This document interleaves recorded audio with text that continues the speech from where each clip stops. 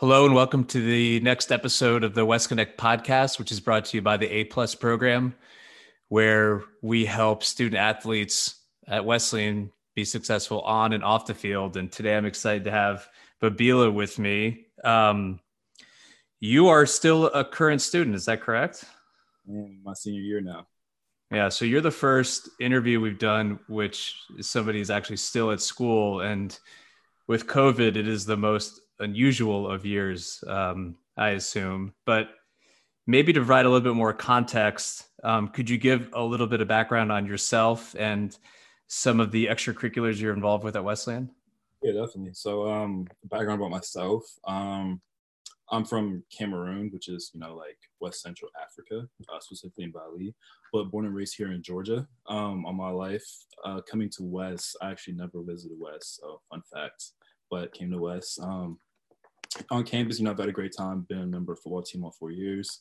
Now, my senior year, I'm captain of the football team, also president of the Student Athlete of Color Leadership Council, which is, this great organization here on campus with the great help of Coach Sean Stanley, where we're really trying to just, tackle the issues of just, diversity and inclusion, everything that encompasses that with student athletes, PLC student athletes here on campus, just making a more inclusive culture. And then I was also a Patricelli Fellow my sophomore year under Michaela Kingsley, who's a great professor here and the director of the social entrepreneurship at Albritton. And through that, I was able to start Vital Financial, which is really like a nonprofit trying to teach high school kids financial literacy, these concepts that really aren't taught in the K through 12 education system. So how did somebody who grew up in Atlanta and whose family's from Cameroon end up at Wesleyan without ever going to visit? How did that all take place? So I knew that in high school I wanted to attend like some sort of like Ivy League institution, something that would just better. So I was really like Brown, Yale, and Wesleyan were like really my top three, and like it was mainly Brown and Yale. And I kind of actually like stumbled upon Wesleyan. I never really heard of Wesleyan. There's actually like a Wesleyan high school here in Georgia, so everyone's like, "You go to Wesleyan high school?" And I'm like, "Nah, that was the OG Wesleyan." But so it was like pretty sure it was one day I was like just doing research, and I just stumbled upon Wesleyan. It was like the most out of all the NESCACs, and caught my interest in that sense. And also it was just winning a winning program, a winning football program, which is great.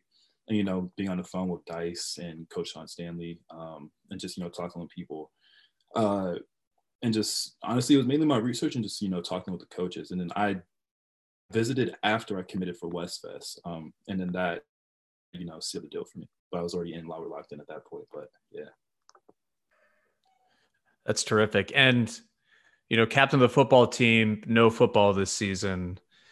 How has that been for you? I can't imagine, I played lacrosse at West and somebody telling me that you just can't have your senior year. I imagine that's been a difficult pill to swallow. How have you managed through that process? yeah, that definitely was tough. And it definitely was tough because we had a little bit of the springtime where I got to like, fill out that role as captain. I'm stepping into that leadership position where we're having spring workouts, and I've got to be that voice for the team. I got to, like say, hey, everyone get your grades right, get your lifts in, be on time, et cetera, and just, getting comfortable in that position. And then you think back in March that fall time you'll be good, I'm saying, you'll have your season. And then time goes along, you don't. And it definitely sucks. So, yeah, all in all, it definitely sucked. It definitely was a decision of, do I want to take a semester off and come back and play next season? Or do I want to just, accept this job offer that I have and just start there? You know what I'm saying? Like, just close that chapter of my life. It was a great 15 years, but close that chapter. But, it definitely was something where I'm grateful for the time I did get to have with it. I'm grateful for the friendships and relationships I got to build through it. And, just taking that and being grateful for what I did have, because some people didn't get to have that, and just being like, okay, I at least we got to have this, and at least we got to have that great game one season that we did have. Although it does suck, we won't get to see what could have been with this season, especially have some people coming back, and like we had a lot going for us this year. But for me, it was just being grateful for the relationships and the memories that I got to build during my time here, my years playing football. That's what gave me a peace of mind with it. And I'd like to also touch a little bit more about your engagement with the Student Athletes of Color Leadership Council. When did that begin? What was that experience like? What has your role been within that organization? And maybe for some people that aren't familiar with it, what is the mandate there in terms of the purpose it plays on campus? So that council was started in the spring of 2017, and I joined it my fall 2017 when I enrolled into campus. So like it was very, very relatively new when I first joined it. Not at all what it looks like now, but the people who started it are really great for even just getting that together. I can imagine what that was like.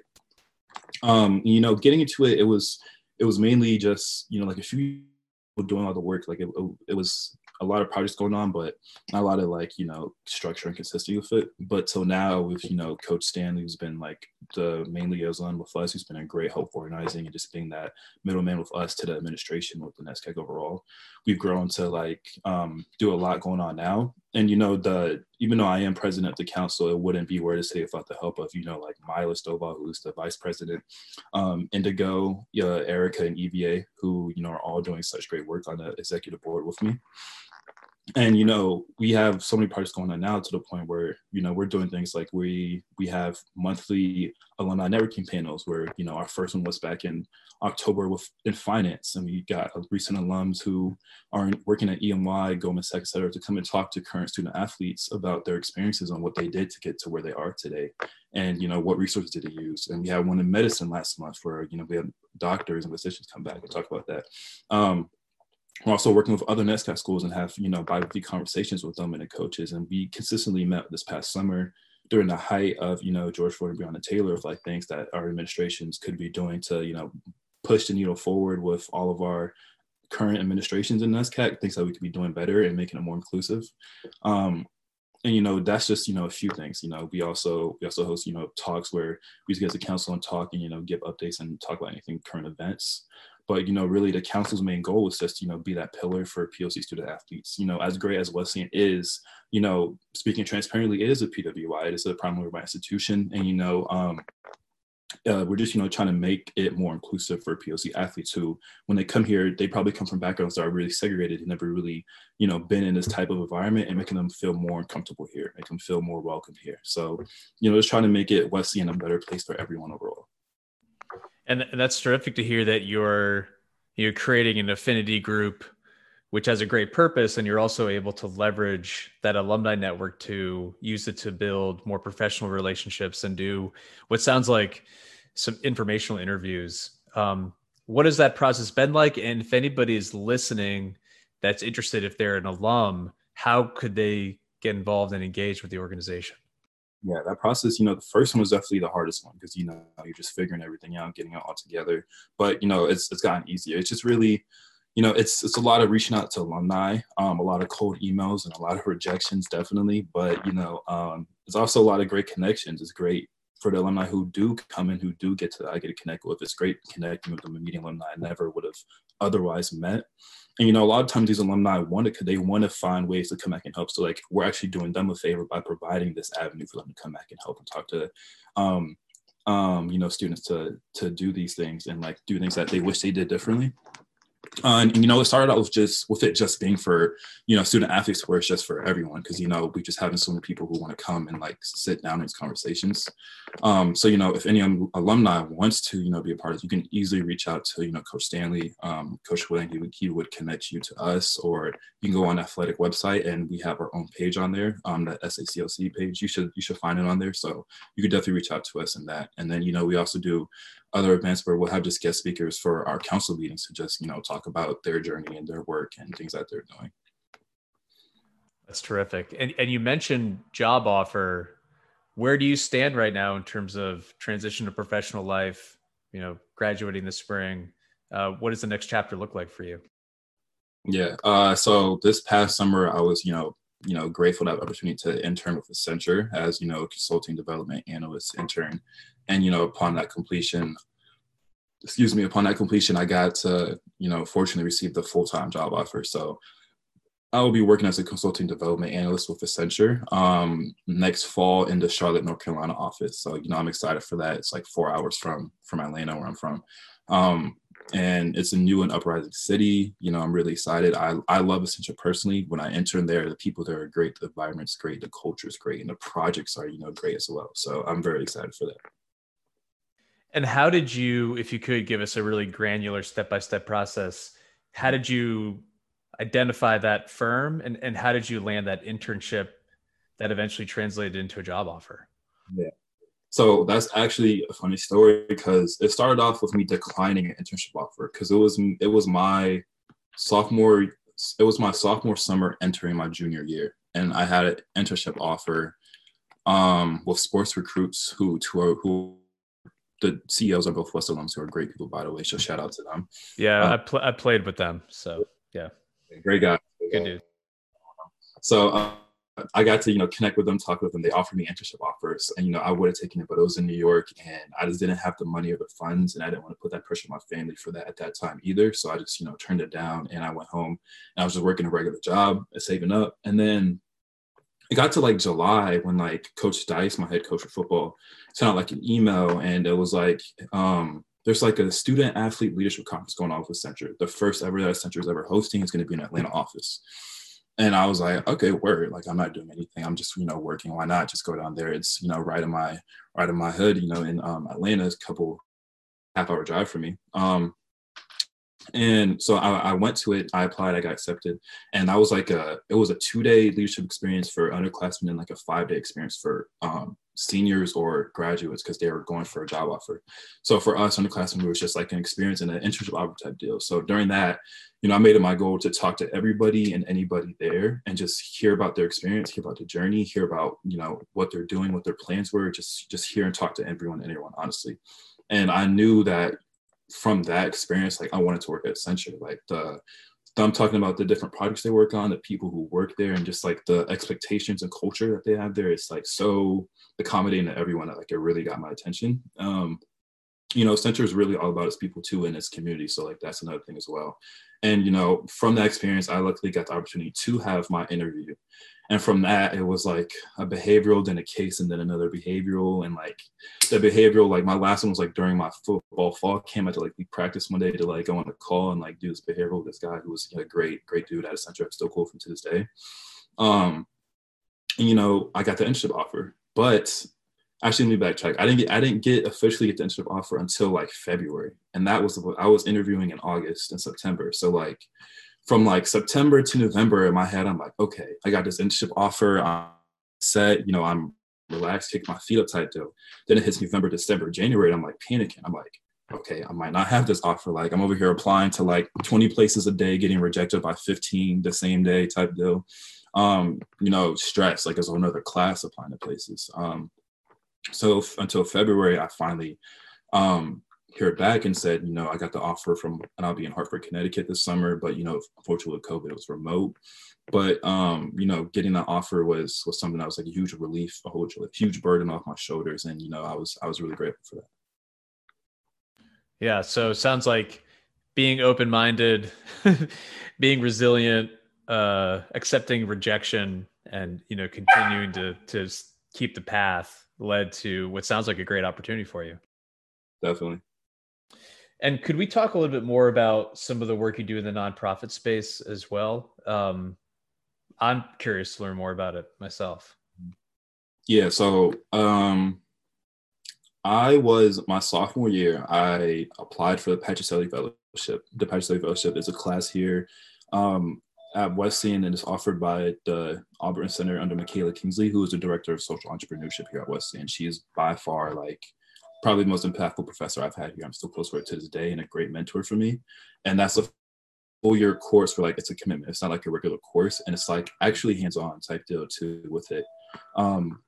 So, you know, with that, during that year, it was first semester was really like doing the research of like, what do I want to do? What was the project that I wanted to tackle and stuff like that.